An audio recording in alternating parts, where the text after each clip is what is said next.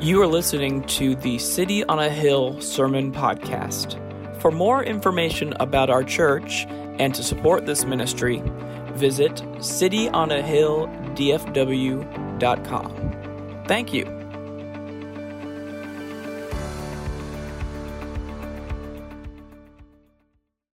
Good morning.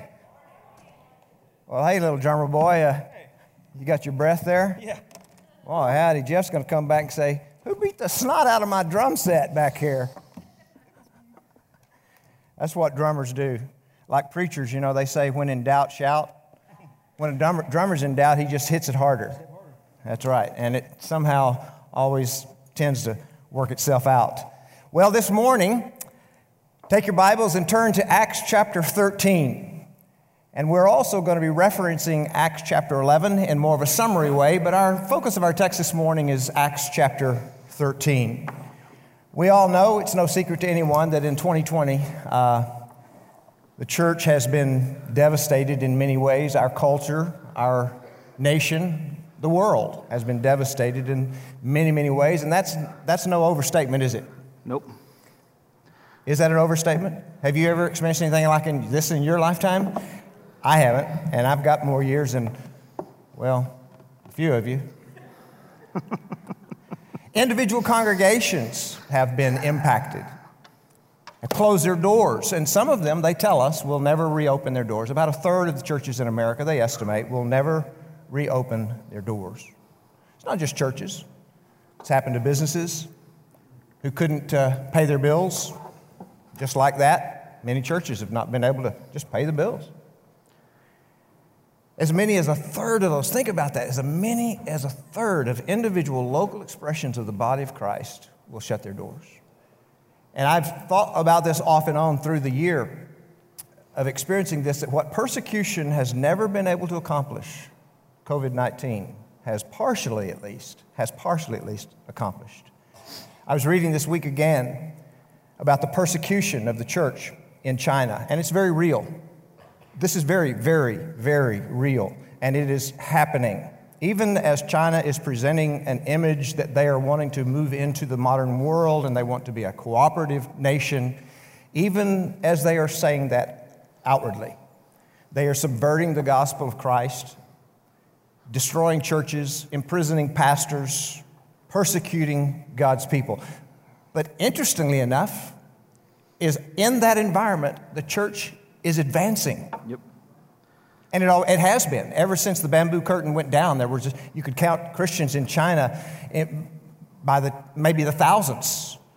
And when the bamboo curtain began to come up, there were multiplied millions of Christians in China, and that number has continued to grow. And you think about that and you go, wow, you could say, what an incredible church in China. That's a great church, and it is. Mm-hmm. And that statement begs the question for us this morning, what is it that constitutes a great church? And we use the word church in two different ways, and as the New Testament does, as the church universal, all believers everywhere of all time, and then local expressions of the church. And so we use that in two different ways. So what constitutes a great church universally, worldwide, but also when we bring it down to the local level, what constitutes a great church? And historically, because we're so materialistically minded in America, we have typically, at least among pastors, we don't tell the people this that much, but I can remember even as far back as seminary kind of talking about this, you know, those of us that were hoping to be pastors one day. And we would laugh about it, about how our denomination measured the great churches of the denomination. And we had three metrics by which we measured that greatness. The first one was budgets. The bigger the budget, the better the church. Obviously, if you're spending more money, you must be doing more things. Well, we're sunk because our budget has shrunk this year and into 2021. The next one is baptisms. How many people are going through the waters of baptism? And from our understanding of theologically, that means how many are placing their faith and trust in Christ and then demonstrating that outwardly, symbolically, by the going under the water and coming up, the death, burial, and resurrection to new life in Christ. And if that is a metric of a great church, well, we're going backwards because we have not seen that many, near as many, in fact, the fewest in the 37 years that I've been here, that have come to faith in Christ and gone through the waters of baptism. I mean, that's just the honest. So budgets, baptism, and the third metric is butts. How many butts are in the seat? How many people, did that offend somebody? How many people are attending church? If it does, you need to get a life, okay? Remember, how many? If it did, you're probably a butt. You're probably a butt, okay. How many are actually showing up to the church house, to the building for worship and Bible study and all those kinds of things? And if that is the metric of a great church, we're sunk. So by those metrics, there's probably not a great church left in America, is there? Because it's not only happening at City on the Hill, it's happening everywhere. Every church in America that I know anything about has shrinking budgets, empty baptistries, and fewer butts. Unless you're talking about cigarette butts. Maybe more of those. I don't know. People get nervous and start smoking. But by that metric, the church in China is not a great church. They don't have any of those things anywhere near some of even what maybe we have now. The truth of the matter is, folks, that never was a true metric for the church. Nope. It was always an artificial one. It was always one that was kind of based on self-idolization and an American thinking process. There's nothing scripturally about that. So one thing that 2020 has done, if it hasn't done anything else, it is challenging us to reevaluate what does it mean to be the church?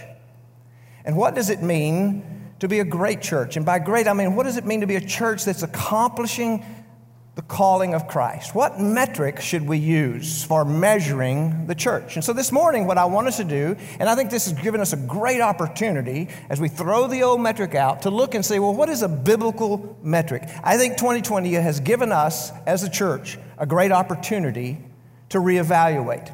And the church I want us to look at is an actual church, the church in Antioch of Syria.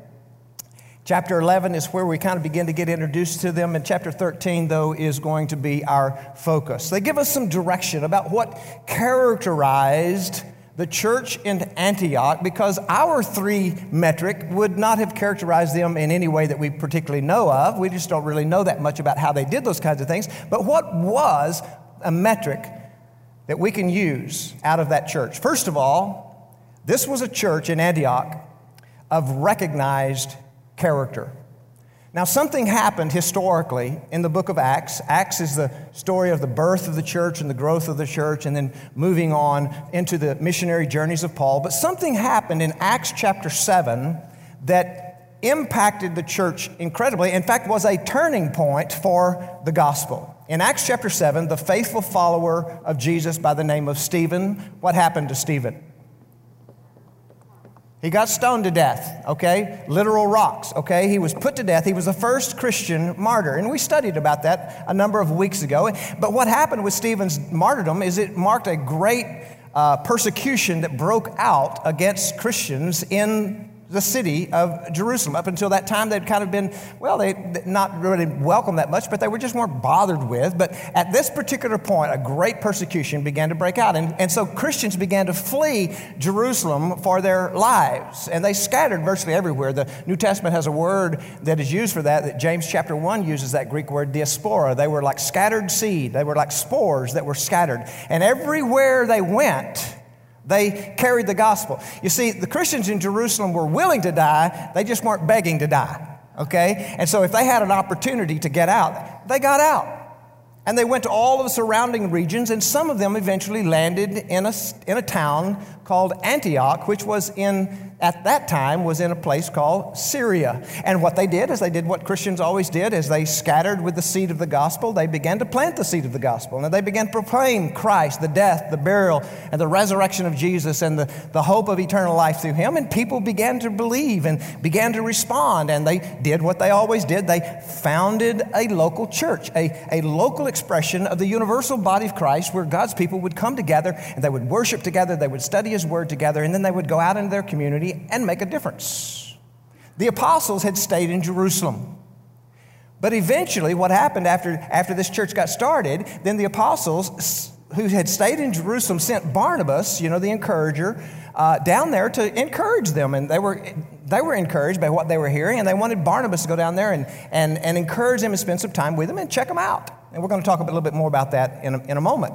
But what Barnabas discovered when he went to Antioch, the church in Antioch is that this was the real thing. These were the real deal. These people were really living it out. Now, they had some needs, and Barnabas saw to those needs, and Derek will talk about that in just a moment. But he realized and recognized immediately, this is a movement of God. These people are the real thing. Now, here's the thing. Not only did Barnabas recognize that, but evidently, the people around them in the city of Antioch had already come to that conclusion. These people are different. Whatever this is that is going on, this is the real deal. In fact, it was so real the way they lived their life out and they lived their testimony in Christ out that people in Antioch, the city of Antioch, had already concluded this was real long before Barnabas got there and saw it.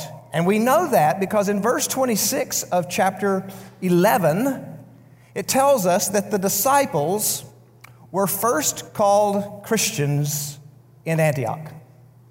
That is, we almost kind of read over that and just kind of skip right over that, but that is an incredible statement. It was in Antioch. They didn't call them Christians in Jerusalem.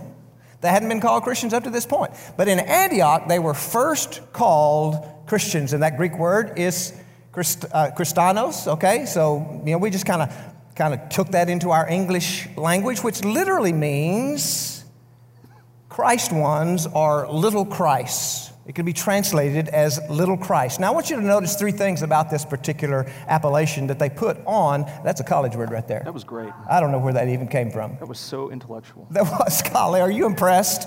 Okay. Did I even use it right? I don't know. Okay. I must have then if you don't know.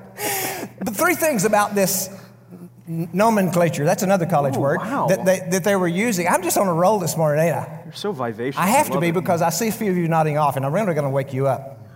Okay. First, this was a name that was given to them by Gentiles, and by that, it was given to them by non-believers. It was non-believers that looked at them and called them Christians. The disciples themselves were not calling themselves this. They didn't refer to themselves as Christians. In fact, it wasn't until probably the 2nd century after Christ that they began to take that on and call themselves Christians. So it was non-believers that called them Christianos. Second, it was meant not as a complimentary term, it was meant as a derisive term. In other words, this was meant as a term of derision. It was said by the people in Antioch who were not believers. It was said with a sneer, those little Christs, those Christians. That's how they would say that. It was not meant as a compliment. In fact, Herod Agrippa, later on in Acts chapter 26, when Paul was being tossed around between the various Roman governors there and not sure what to do with him and all that kind of stuff, he eventually appealed to Caesar and they took him to Rome. But at this particular point, they were kind of passing him around.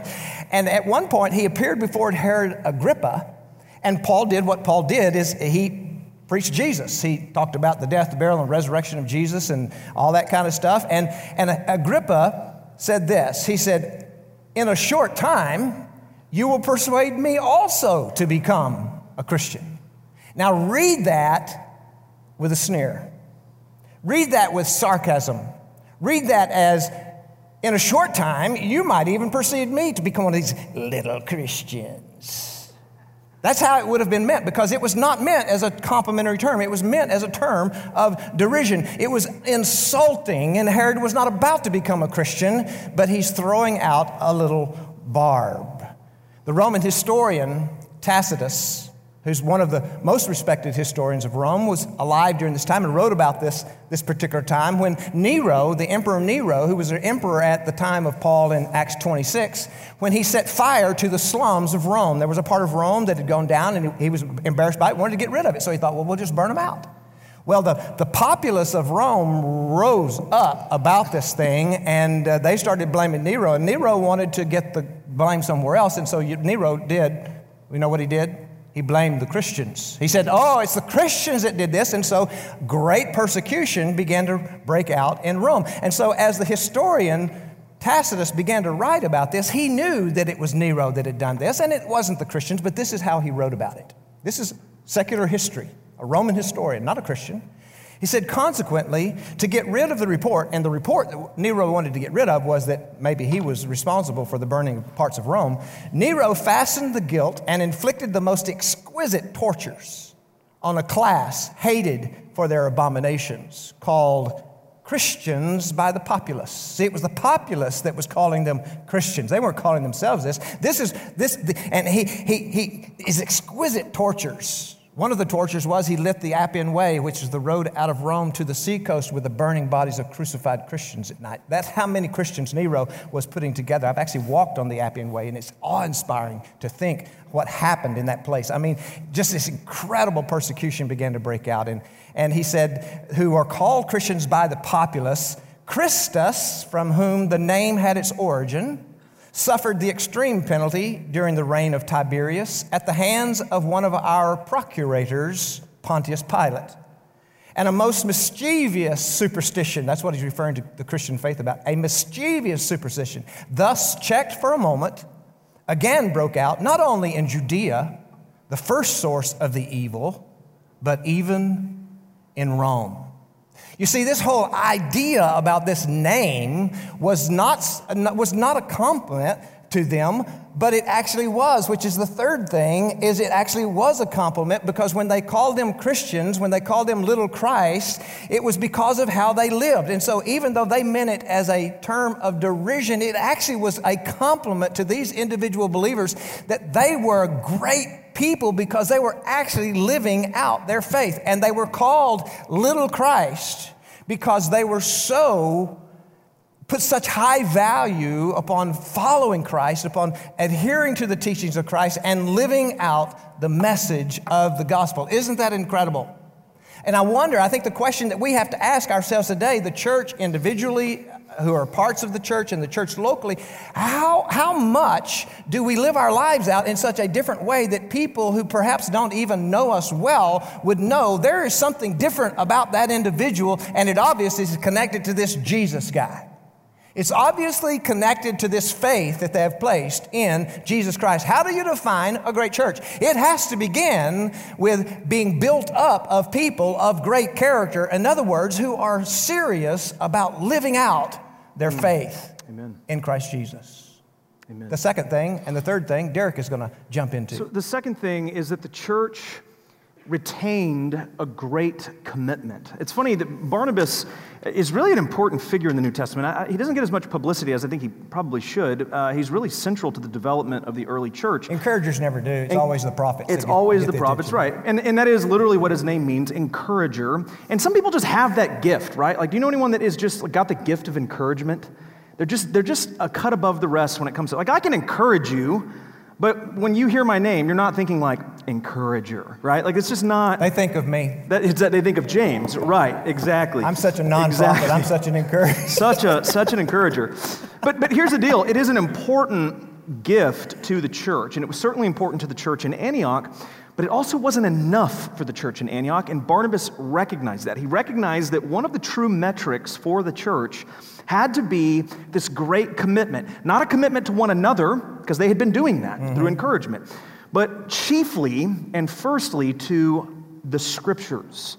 The Scriptures. Acts 11:25 and 26, it says, so Barnabas went to Tarsus to look for Saul, who is the Apostle Paul. And when he had found him, he brought him to Antioch. And for a whole year, they met with the church and taught a great many people. And in Antioch, the disciples were first called Christians. So Barnabas comes to Saul and he says, look, brother, we need a teacher, right? I'm high-fiving all day long. It's not getting it done. We need someone to shepherd us in the Scriptures. And keep in mind, this is the same Saul who meets Jesus on the Damascus Road after persecuting and seeing to the death of Stephen that James referenced a moment ago. He gets knocked down. He's eventually changed into the Apostle Paul, shepherded by Christ, filled with the Holy Spirit. You know the story. And so he goes with Barnabas to Antioch, and they begin to teach and preach there and equip for about a year. Did you just yada, yada, yada the discipleship of Saul? I did. I yada, yada, yada it. I did. Okay. Lord, forgive me. Lord, forgive me. They retained, and this is an important word, they retained their commitment to the Scripture. I want you to get that. The commitment to the Scriptures in Antioch was not new. It was what the church had always done from the very beginning. Acts chapter 2, verse 42, talking about the very earliest believers, says that they were daily devoting themselves to the apostles' teaching and the fellowship, to the breaking of bread and the prayers. Now, this is a good question for you because I know some of you are thinking, what is the apostles' teaching? Or what is the apostles' doctrine? Some of your translations may say that. Simply put, it's everything that Jesus taught them. It's everything that Jesus taught them in the 3.5 so years while he was in the flesh, walking with them, shepherding them, teaching them, yada, yada, yada. It was everything that he told them. Now, that's not the whole story, though, because this is important. I want you to get this. This is fundamental to your understanding of why commitment to Scripture is so important. It wasn't just everything that he taught them while he was in the flesh before the resurrection and ascension. It was also, everything that the Spirit reminded them of that he had taught them. Now, this is an important distinction for a couple of reasons. Jesus said in John chapter 14, verse 26, he said, "But the Helper, the Holy Spirit, whom the Father will send in my name, he will teach you all things and bring to your remembrance all that I have said to you." So listen, the apostles learned from Jesus. They walked with him. He taught them. But after the resurrection and the ascension, when he goes to the right hand of the Father, the Spirit comes and brings to their remembrance everything that Jesus said. It's important because sometimes I think we get in our minds the idea that Scripture, particularly the New Testament, is just a bunch of letters by a bunch of guys who were just kind of remembering what Jesus told them. No. That's not what's happened. This is literally revelation from God himself. It's not a man-made document. This is God-breathed, is what 2 Timothy 3:16 says. Theonoustos is the Greek word there. Breathed out by God, God-breathed. This is why Scripture matters so much. It's not a man-made religious book. It's God's revelation to humanity. And the church, in its fledgling state, has always been committed to it. It was always committed to it in Jerusalem, and when they fled to Antioch because of persecution from Nero, they retained that great commitment. And I will say to you, it is the greatest commitment that the church can have. I want you to really consider the weight of that. It is the greatest commitment that the church can have. Some of you may be saying, or thinking to yourself, well, what about being committed to one another? Well, right, yeah, absolutely, we should be committed to one another. Where do you learn that we should be committed to one another? Right, well, what about doing the right thing, Pastor Derek? What about the moral life that we're supposed to live? What about living with integrity? Well, let me ask you, where do we get morality from? Where do we learn what right and wrong is? How do we know what integrity is? From the Scriptures. And you say, well, but what about our commitment to Jesus? I mean, that has to be first and foremost. That's right. Right. Where did you learn about Jesus? Is it the same Jesus? So by your reasoning, are Mormons on the same page as us? Or Jehovah's Witnesses on the same? They worship Jesus. Which Jesus is the good question, right? The Jesus of Scripture is who we worship, who we revere. Scripture is foundational. You have to get this to every single thing that we do and believe in the church. Without it, we are lost. It is a light. It is a lamp unto our feet, is what the Psalms say. It is everything to us. This is, I'm not going to call it a new metric for the church. I'm going to call it the true metric for the church. Right. Because it always has been the true metric for the church. The church lives and the church dies by it. Numbers, go ahead. And I wonder, if you put this on a scale of 1 to 10, in your life, because this is where the rubber meets the road here, how high on your list of priorities of what you do is the Word of God?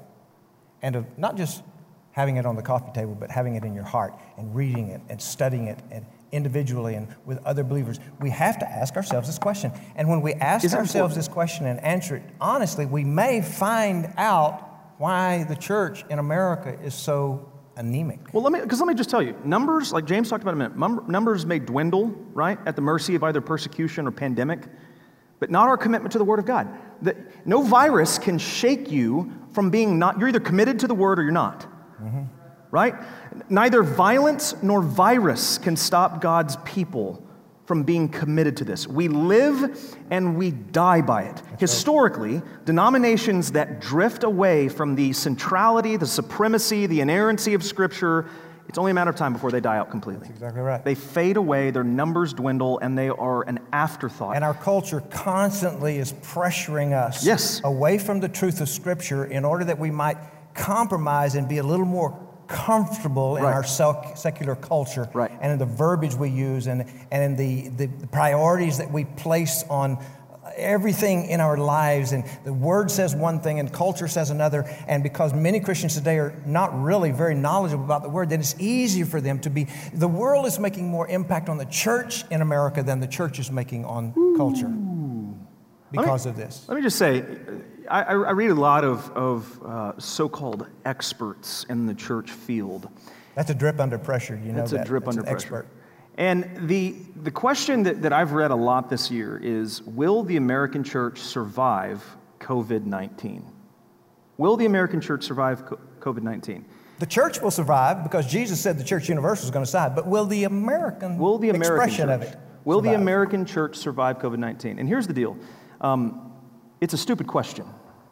And I'm sorry, parents, if you don't use that word, it's a dumb question. Yeah, you're not supposed to say stupid. Right. The church has survived far worse historically than a virus. As James mentioned a moment ago, China right now is under tremendous persecution. No one in China, India, or the Middle East is even concerned about COVID-19 right now. Their problems are much bigger. They're much more real. COVID-19 is an afterthought. It's an issue, but it's an afterthought compared to what they're actually facing. They're facing real persecution, and yet they're growing faster than any other part of the world in terms of church. I am not concerned about whether or not the American church will survive this virus. You want to know what I'm concerned about? I'm concerned about whether or not the American church will remain committed to the Word of God. That's the gut-wrenching fear that I have as a pastor, if you want to know my honest opinion. It's not whether or not COVID-19 will wreck the American church. It has wrecked a lot of the American churches, a lot of local expressions. As James said, doors have closed, budgets have gone down, people have gone out of business. I'm not worried about the American church going under because of a virus. I'm worried about it going under because people are not committed to Scripture. And the most frustrating thing as a pastor is that all around America on Sunday morning, preachers can get up on a stage and say exactly what we're saying. The Word of God matters. The Word of God is our foundation. The Word of God is our truth. It is our light. And people will go, amen.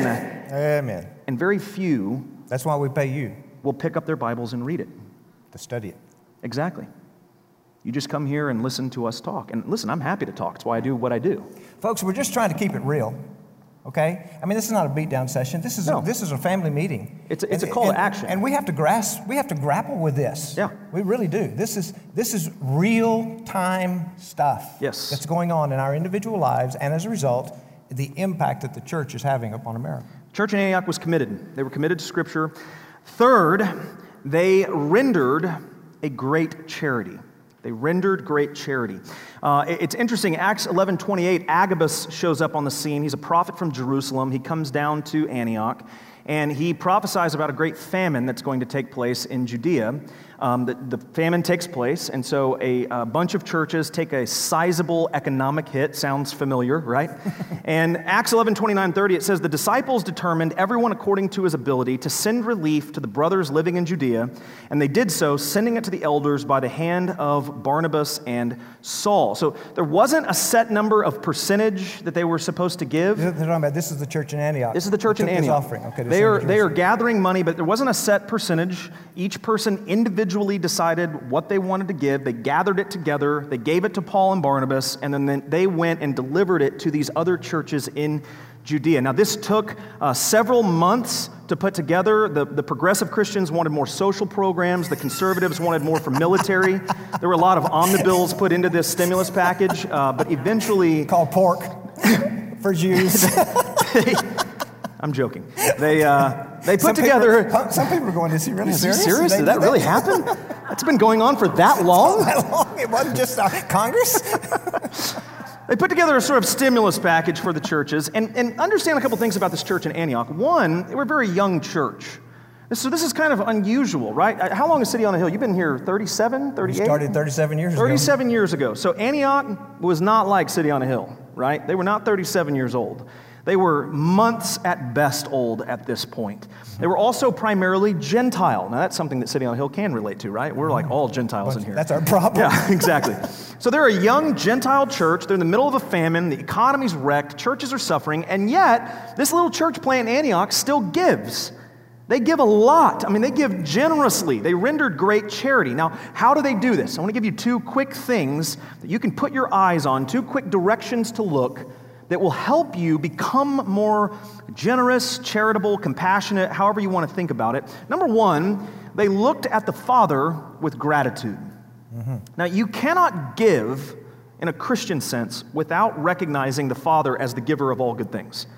Jesus says in Matthew 10:8, freely you received, freely you shall give.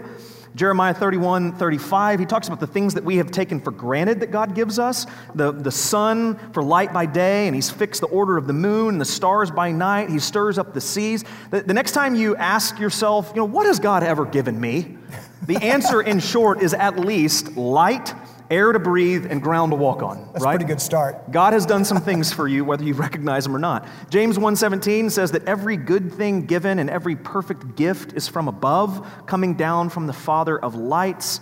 King David in 1 Chronicles 29:14, he says, but who am I and who are my people that we should be able to give as generously as we have given? Everything comes from you, and we have given you only what comes from your hand. In other words, the only reason that we can give as believers, as people, apart from Christians, the only reason we can give in general is that the Father has given it to us first. And this is fundamental to biblical living. I want to give you a practical truth that you can think about with regard to stewardship real quick. Giving is easier when you recognize that nothing is yours. Giving is easier when you recognize that nothing is yours. It's so much easier. If I'm under the delusion that all of my stuff is mine, I'm the sole provider for myself, I'm responsible for making it happen, I did this, then it's so much harder to give it away, isn't it? Because look, I earned this. I worked hard for this. It's mine. But look, it's not why you have what you have. It's because God has given it to you. I thought about this week. When Jessica and I, we go out to eat, we bring our kids with us. It's a rare thing these days because the kids just, unless there's like a playground, which all the playgrounds are shut down from COVID, it's just an unenjoyable experience, right? But we go out to eat, and Lydia, our 4-year-old, is, for lack of better terminology, impatient. I'll put it that way. And there are, most of the time, we'll engage with our kids and talk, and we have kind of family time. But there are times if Jessica and I really need to have a conversation about something, I'll give Lydia my phone with like a little show or movie on, keep her occupied. And it works great. She sits there, she's quiet, she loves whatever show she's watching, usually superhero girls. It's better than a sedative. It is. And we still do that. Melatonin at night. The deal is when the food comes, I'll look at her and I'll say, all right, sweetheart, it's time to give Daddy's phone back. And she'll go, I don't want to give it back.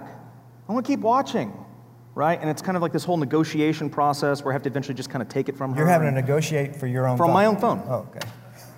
And I thought about that this week, that is what we look like with God when we refuse to give. God says, okay, sweetheart, it's time to give that away. Like, I don't want to. It's mine. It's mine. Right? And eventually he has to kind of take it from us, doesn't he? Or we learn and we give it back cordially. And then the more we give it away, the more the Father trusts us to give us more because he knows that when he asks us, we're going to give it away. Do you see where I'm going with this? This is how the Scripture teaches biblical giving. God will entrust you with what you can be responsible for. And the more you give, the more you receive. It's woven throughout the New Testament. I thought God blessed us by our faith to give us as much as we wanted. As much as we wanted, we can keep. You're right. Maybe that's a different book. Oh man, that's a different book. That's the book. That's the book of Joel, and not the biblical prophet. Okay. Wow, that was good. You like that? That was really good. That was right on the spot.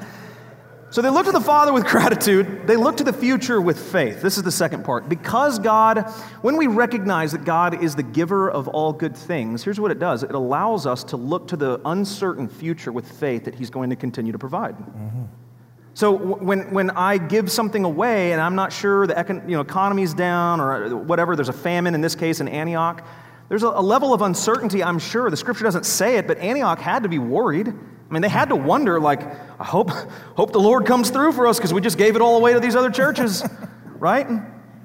But look, understand this, that when we recognize that the hand of God is where all good gifts come from, it allows me to look to the future and trust that no matter what happens, the Lord will take care of me. It reminds me of Jesus' words in Matthew 6, 25 and 26, where he says, "For this reason I say to you, don't be worried about your life as to what you will eat or what you will drink, nor for your body as to what you will put on. Is not life much more than food, and the body more than clothing? Look at the birds of the air, that they do not sow, nor reap, nor gather into barns, and yet your heavenly Father feeds them. And are you not worth much more than birds?" You see, when we worry about our future, we're lessening our worth and our value to something less than birds. Because Jesus is like, look, the Father takes care of the birds, and you're clearly worth more than that. So will you stop worrying? Will you look to the Father with gratitude that He has given you everything that is in your possession, and look to the future with faith, knowing that even if I give all this away today, the Father's going to take care of me. The Lord is going to take care of me. He always has. He always will. These are true metrics. They're hard metrics. They're difficult metrics. And the question that we have to ask is, are we going to be a church exemplified by great character? Are people going to look at City on a Hill and go, they're the real deal? I may not agree with everything they say or everything they do, but my gosh, they're the real deal. Will they look at us and say, they're so committed to Scripture? That must be why they're different. They are so committed. It's one of the highest priorities in their individual lives. It's the highest priority of the church's life. And they're so generous. Even in the midst of economic uncertainty, they just continue to bless. These are true metrics. Finally, that leads us to the fourth one. That's a lot easier to measure budgets and baptisms and butts than it is character, isn't it? It is. And commitment to Scripture and our compassion, generosity with the gifts that God has given us. You know, that's difficult to measure those things, and that's kind of why we want to have these other things where we can just kind of wind up just kind of ignoring these really things that matter. And we say, but look at this budget, and look at these baptisms. Yeah. Look at how many butts are in the seat. Boy, we must really be doing something right. You know, can I tell you something real fast? A story, just real quick, and then you have all the time. You got all the time in the world. You've been talking for 20 minutes. I know. Okay, go ahead. Go ahead. I went to Midland one year with our community pastor, Chris, and we were going down there to New Mexico, but we stopped in Midland overnight to break up the drive, and we met with this guy that was, at the time, the youth pastor at Midland, First Baptist Midland. And they had just renovated their worship center. It was a $95 million renovation. And they shrunk their auditorium. And they had this Russian missionary come and see the church, and Christian, that was the guy's name, the youth pastor at the time, he was telling me about this. He said, you know, all of us pastors, we're all dressed in our suits, and we had this Russian missionary come in, and we took about 45 minutes, and the senior pastor led him through all the things that we had done, the new worship center, the new gym, MBA level gym. I mean, everything was just to the nines. And he said, one of the most awkward things that has ever happened in my life happened at the very end of that tour when the senior pastor looked at the Russian missionary and he said, "So what do you think?" He did. And the Russian missionary said, "I am so surprised at how much you've done apart from God." Wow. And the senior pastor was kind of like, I mean, what do you say to that? And I think what I'm getting at here and what James is getting at here is that by those metrics, First Baptist Midland was killing it. $95 million renovation. That's not their budget. That's just a renovation project.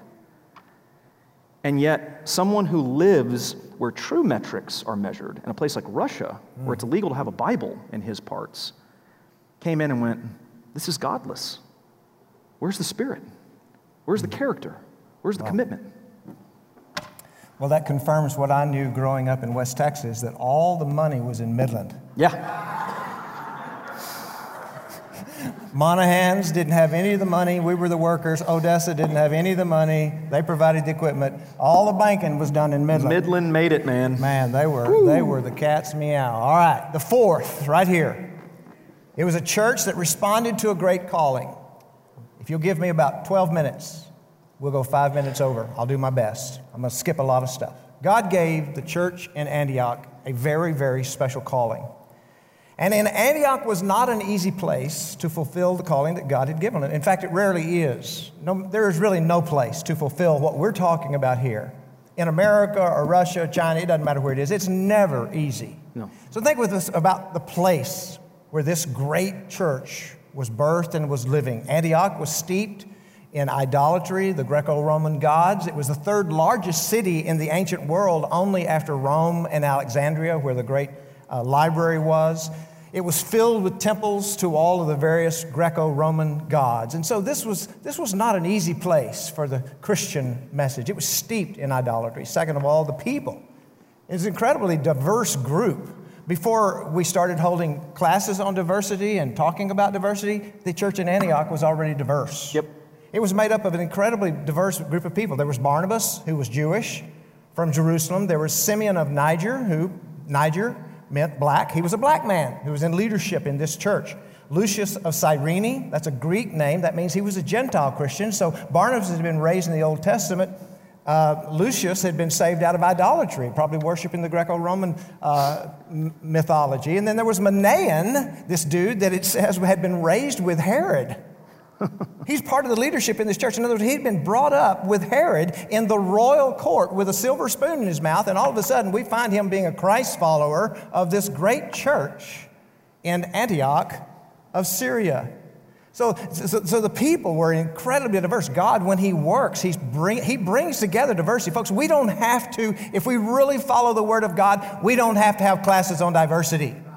Right. The class on diversity is the Word of God. There is neither Jew nor Greek. There is neither male nor female. There is neither free nor slave in Christ. That's about as diverse as you can get. There's one. The problem is we don't really follow the Scripture in our hearts, and so therefore we wind up churches not being very diverse. But this was an incredibly diverse group before diversity was even a thing. Now notice the purpose then that in this place of Antioch of Syria, with this incredibly diverse group of people, notice the purpose for which he called them.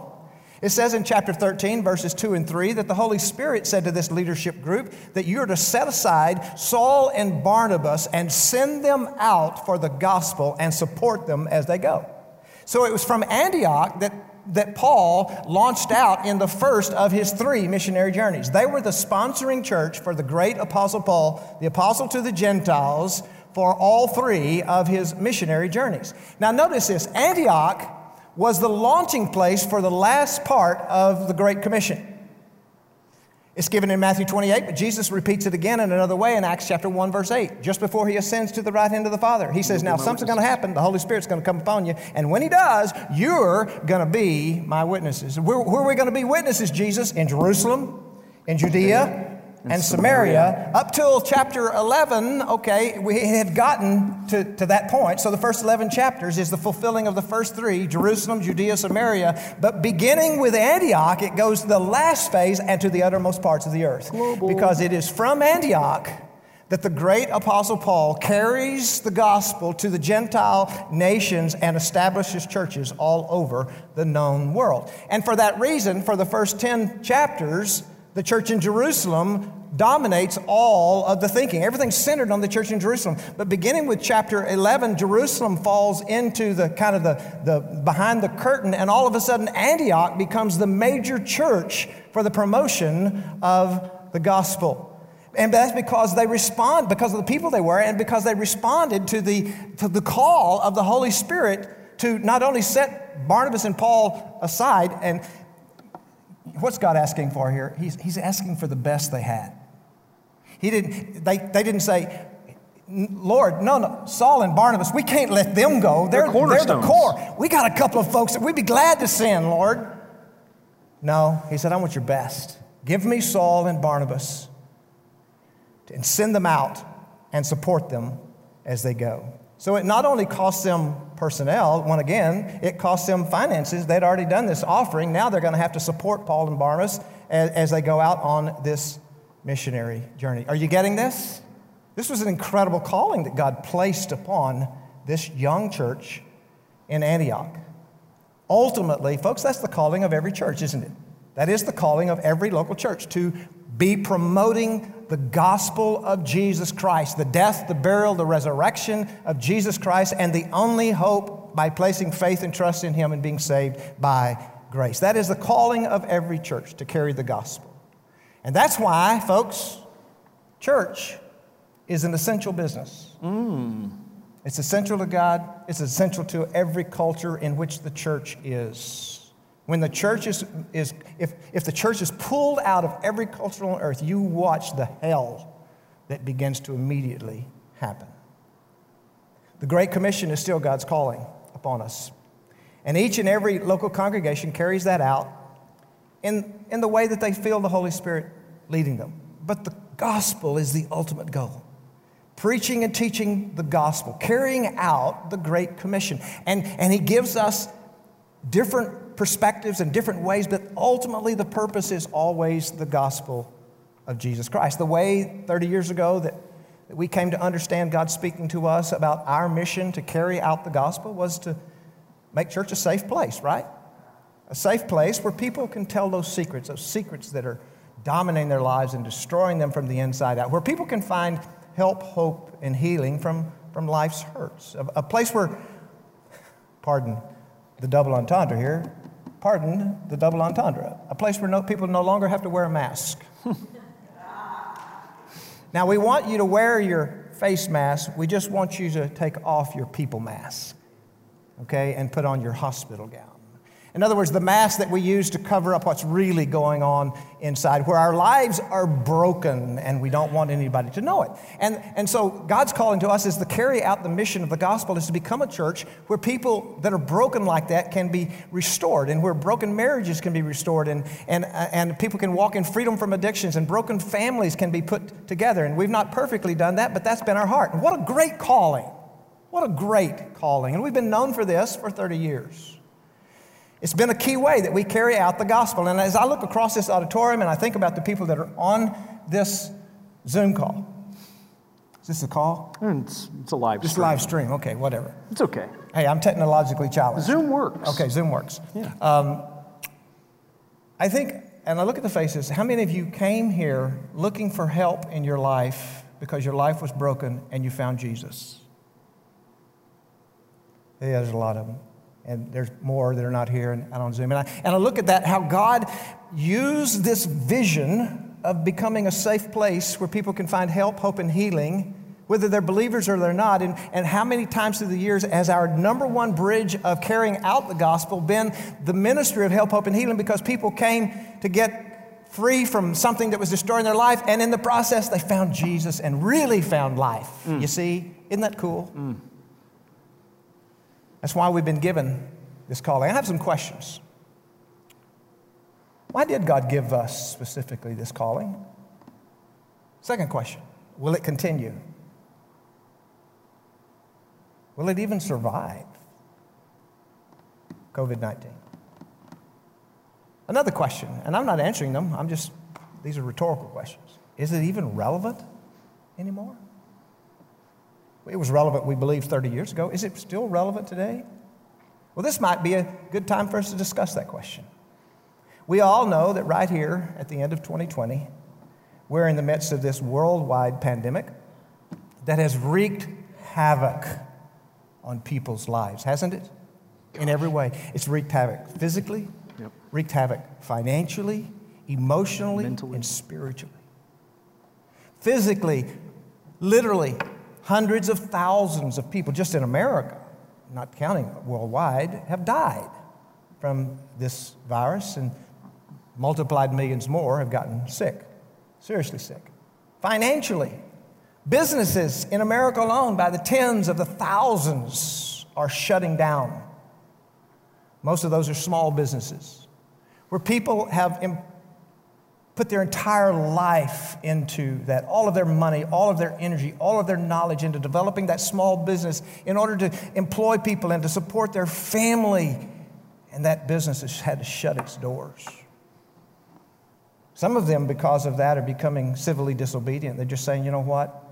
I'm going to defy this shutdown order, because if I don't, I can't live. My family won't be able to eat, and a $600 check from the government's not going to get it done. So we see some of these people being driven. I heard one guy say you can only drive someone against the wall for so long before they kick back. Yep. People are desperate. These small businesses, and then people being laid off from that business goes down. And And I hear a lot of them saying, we did everything you asked us to do. Every time you ask us to make a change, we made the change, and now you're telling us to shut down completely? I get tears as I listen to some of these people because I think, oh, man. They're thinking, where am I going to start again? How am I going to start again? I can't start again like I did when I was 25 when I started this business or whatever it is. And some of them are large corporations, but for the most part, the Walmarts of the world are surviving, aren't they? It's just the little people. Yep. It's the little people. Always is. It always is. And I hurt for them as I hear that. Folks, that's devastating.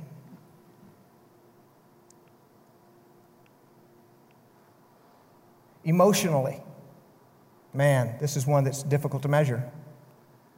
People are being devastated emotionally, while support structures are no longer available that would normally be there. Loved ones are dying in care homes, and their loved ones can't be with them because they're restricted from even being within the facility. And they're resorting to looking through windows to just be with their dying parent or loved one. People in hospitals who can't visit. We had a man who had a quintuple bypass this Monday. None of us on the staff could even visit the man.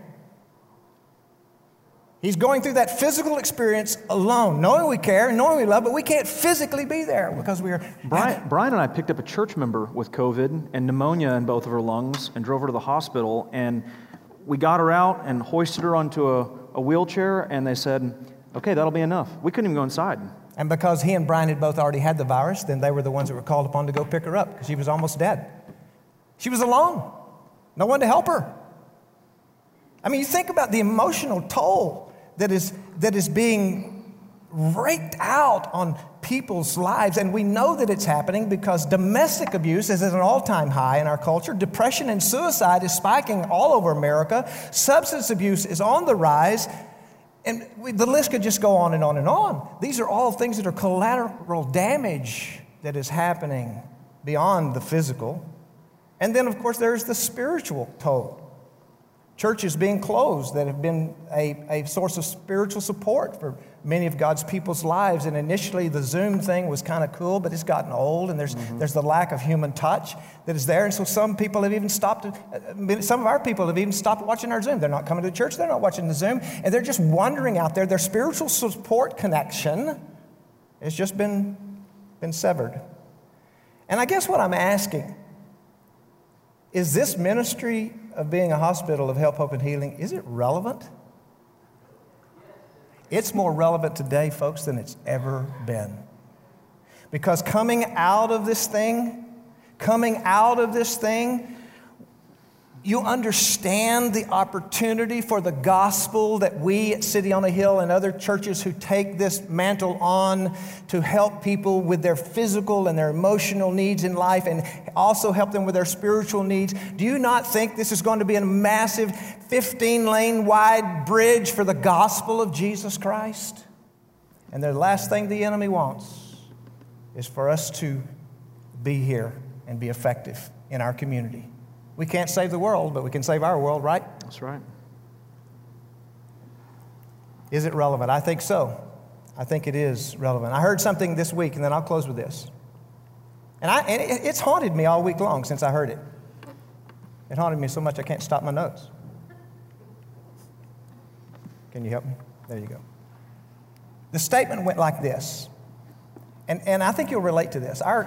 Everything we've heard from the leaders of our nation, both politicians and doctors and everyone, is that survival in this pandemic is the first priority. It's the first priority. Survive this thing. You must survive. And so because of that, a lot of our mindset has been about self-survival. And the question that this person was asking was, should that be the first priority? Does that not set us up for all kinds of problems if everything in our lives right now is about just surviving the virus? And he asked this question, and it's haunting. It's been haunting to me. So, what happens if we survive but haven't lived? that kind of puts the question in context. That doesn't mean that survival is not important. That doesn't mean that we should not do reasonable things to protect ourselves and those that we love. I'm not saying any of that. I'm not saying just, throw caution to the wind and... Well, like in the 60s, they threw away their bras. Now we're telling you to throw away your mask. No, I'm not saying that. But I'm simply saying, though, we have to be careful. Was it the 60s? Are they still doing it? I was a teenager in the 60s. We were kind of excited about that. Okay. Anyway, I'm sorry. I was on a serious roll here, and I got stupid. That's okay. Okay, thank you. Yeah, it's good. Will you forgive me? We forgive you. You're going to have to. You've forgiven me for 37 years. Yeah. Okay. But think about that. If we throw everything else to the wind for the primary goal of surviving this thing, and we stop living. I don't know. I'm just going to leave that one to you. Because I think there's a balance that we have to find here, isn't there? If it's just living and not surviving, well then, yeah, that's out of balance. If it's just surviving and we cease to live, well, that's out of balance. And so I'm challenging you as a body of believers, because we've set, in 2021, we're storming the gates of hell. That's right. And if we storm with a few, then we'll storm it. If we storm with everyone, we're going to storm it. But we are going to lead the church to storm the gates of hell. And we're going to do so responsibly, and we're going to do so unapologetically. January 10th, we're opening the 2 services. We're going to full-scale children's ministry, youth ministry. There may be 15 people in this room. On the second service. I don't know what it'll be. We could care less. But each one of us we're having, as pastors, as leaders of this congregation, we're having to balance this thing. Is it really all just about survival? Have we stopped living in order to survive? Is it all just about living? No, it's not about that either. We have to survive. And we have to be careful, and we have to take responsibility for ourselves and care graciously for other people. But folks, it's time to just stop thinking about survival. Yep. We have a calling, and our culture is coming out of a pandemic that is going to need us in our community, in our city. And the question for us today, are we the type of church that's going to step up to the plate? That's all there is to it. These are metrics we live and die by. We do. We live and die by them. The Antioch Christians live and die. The Chinese Christians are living and dying by these metrics. Some of them are living and dying. Some of them are living and surviving. But they are doing both. This is our challenge, and we don't mean this to be mean. We're not trying to shame anybody. You make your individual decisions. You know, we've told you for a year, we're going to support your individual decision. I'm talking about as church, as collectively. It's time to move on. This train has got to leave the station, because the cost in people's lives is high. And the opportunity for the gospel is higher than it has ever been in the 37 years since we started this church. That's right. Now is the time. I believe God's calling us to step up. Survive, yes. Live. Let's do it. Let's pray together.